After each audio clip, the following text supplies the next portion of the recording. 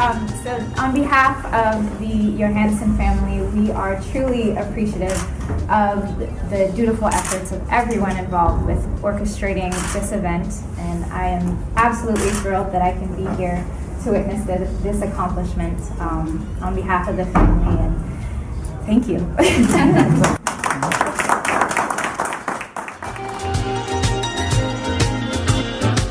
If you're a bit confused about what exactly was going on there, I can tell you that back in 2016, I remember we hosted Howard Holmes, who's the founder of the Sheffield-based UK anti-racist education project. Now, Football Unites is what it was called. Racism Divides, and also spent years as the chair of the FAIR Network, Europe's campaign against racism as well as discrimination in football. Now, Howard had joined forces with the Cape Town illustrator, that's Archie Birch, to produce the third Pioneers comic book series, of which Albert Harry Johansson is the first black superstar in the second edition. Now, last week, a very special Leeds Civic Trust blue plaque to commemorate the life of the former player Albert Johannesburg was unveiled ahead of the Derby County fixture. Now, the plaque was officially unveiled by Samantha Jones, whose voice you heard a short while ago, who was the granddaughter to Albert Johannesburg, along with Brian Dean and councillors Judith Blake and Jane Dawson, both of who played a huge role in the event taking place, including the helping fund the project as well. Now, also heavily involved in the special occasion were the Leeds Civic Trust, who created the blue plaque, and also the Leeds United Supporters Trust, who helped to sponsor this individual plaque as well. Now, one person that we are no strangers to and that we've spoken to in the past, who's a lecturer, researcher, Department of Sport and Movement Studies at the University of Johannesburg, Chris Fortuin, as well, for the benefit of those who don't know who Albert is or never heard of him and the challenges that he faced during his playing career. We do have, of course, Chris Fortuin to tell us a bit more about him. Good evening in 2019, Chris. Great to have you on the line. Hey, good evening and welcome, and thanks for the opportunity, Rob. Compliments of a season to you and your team. Thank you so very much indeed. Great honor again for you to just allow us a little bit of your time, Chris. And it's great to see that elsewhere in the world, regardless of where you're from originally around the world, if you were good, you get honored. And here we see Albert getting his just desserts.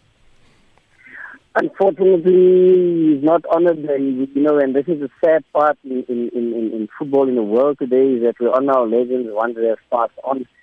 And the struggles that they experience as players and getting into the beautiful game as we know it.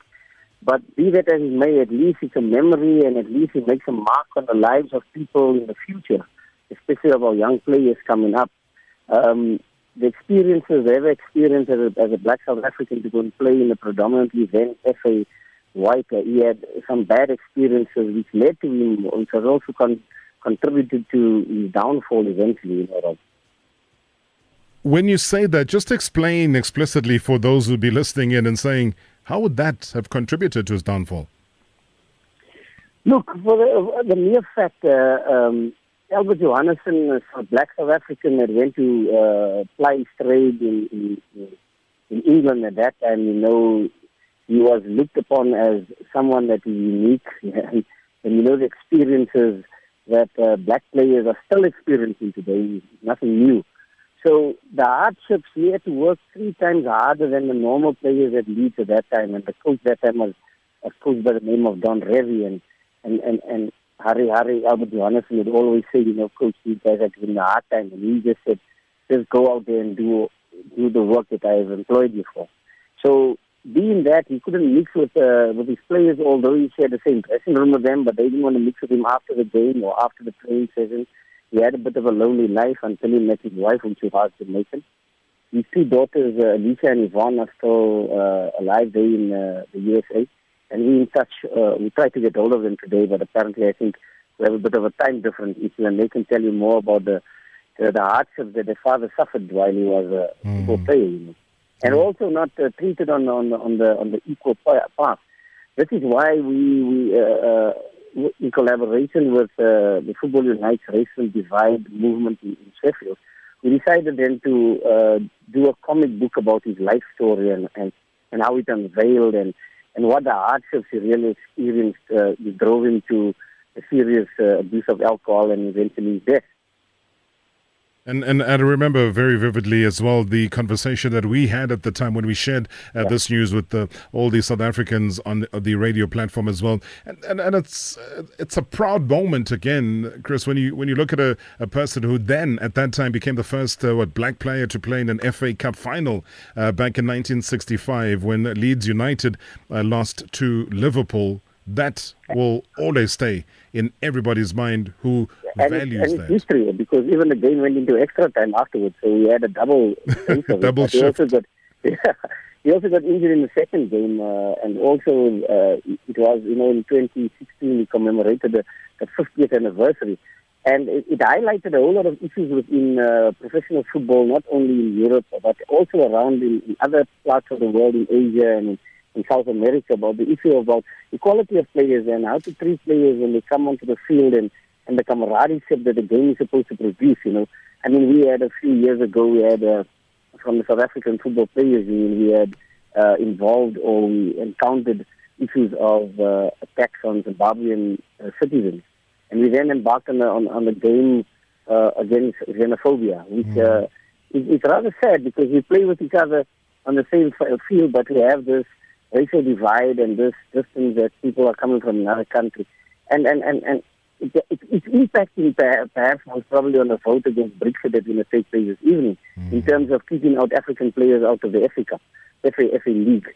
So those are issues that we're trying to fight through football against racism in Europe, which is a fair run by a very strong director called Tiara Power, and Howard Holmes, who runs the Football Unites Racism Divide. So there's moves afoot to try and say that we are a global village. The world is a global village these days, and we need to accept each other on our strengths and our talents and not the color of our skin. Oh, I mean, and it's so sad, like you were describing earlier, because I think footballers like Cyril Regis, who've been talking quite fondly about him and his role that he played in trying to pave the way, and sadly, though, we still fight the same fight in 2019. And one of the things that he described, even then, he was saying that he was literally the nearest thing that they had to a Brazilian, as they saw Brazilians as being the cornerstone of what footballers should be as far as the skills is concerned. I mean, he said that we even used to look forward to watching him in the warm-up before the match because he would entertain the crowd with his showboating, ball juggling, tricks rarely seen back in those days, and they just thought they had a magician in their hands. Yeah, so, that and that really cleared, and that really put Leeds on the map when he used to come down the left side of Emmond Road at that time. He had the support of the supporters that were crazy about him. He scored magnificent goals. He scored 3 goals leading up into the FA Cup final then in 1965. He's got a medal. The irony of everything is the jersey that he played in, the number 14 jersey he played in that final, is in South Africa. So he's back home. So we pay tribute to players like this, and also sadly now that we've lost one of our legends over the weekend now, Selma Siza, is the same fact that we say we need to look after our players, we need to be there for their well-being, we need to make sure that they have this hero status and these role models that can encourage other young players on grassroots level to look up to, and not to look not all the time to have players like Messi and that, but internally in our own front as well.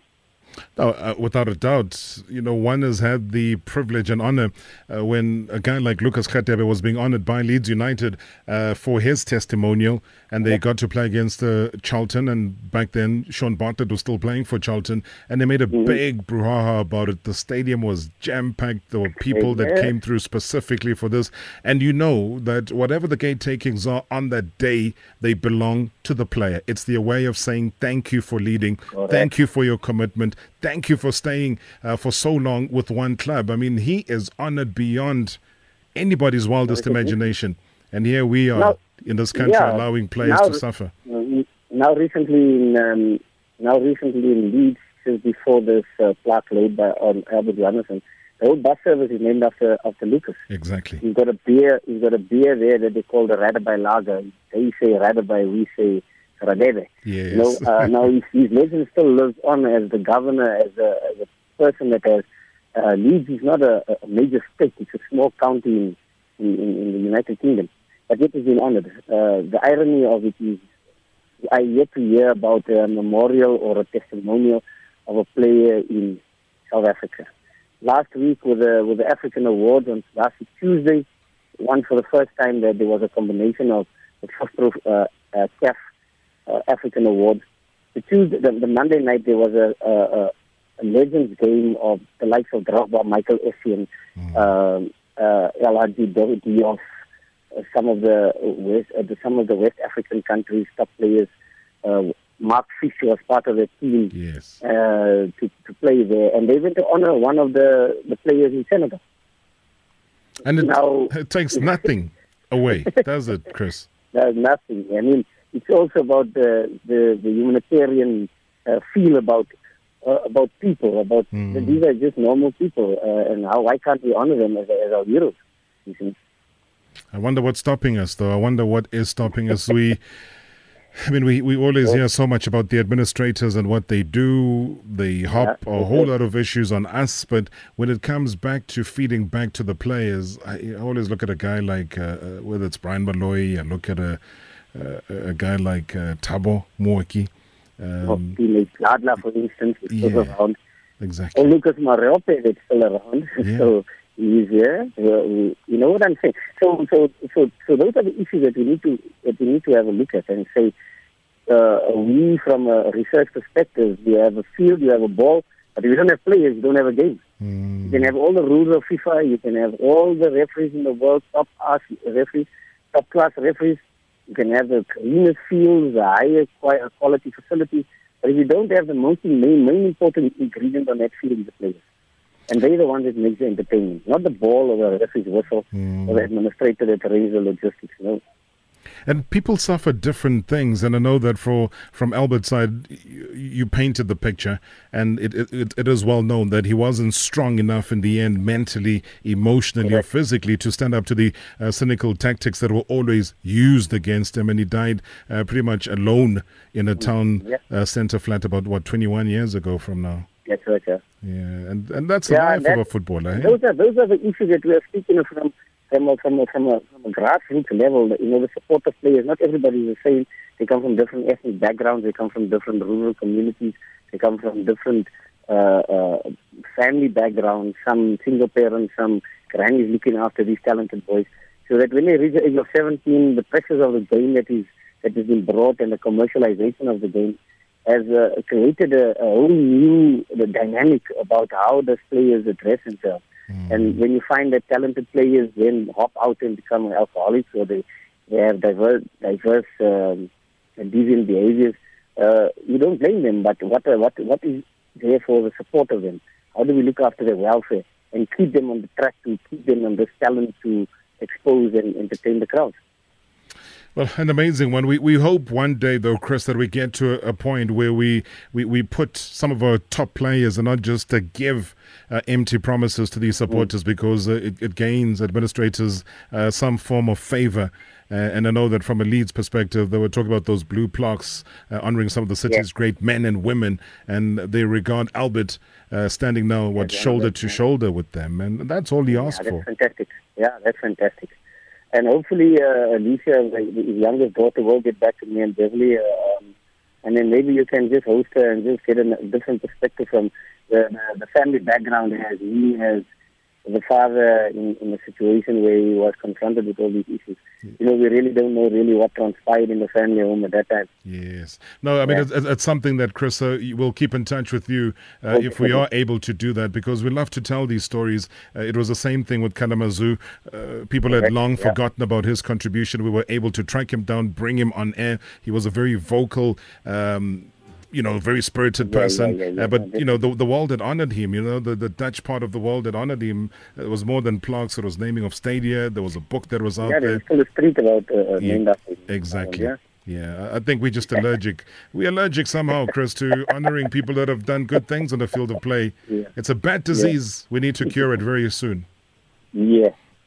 Thanks so much, Chris. I mean, always a great, great pleasure chatting to you. Thanks for giving us Rob. that insight. Have a good year. 2019, let's have a different perspective to the beautiful game. 100%. Fully agree with you. Chris Fortuin, thank you so much indeed for being part and parcel of this conversation, an important conversation as well, because the world continues to honor great people without really worrying which part of the world they are from.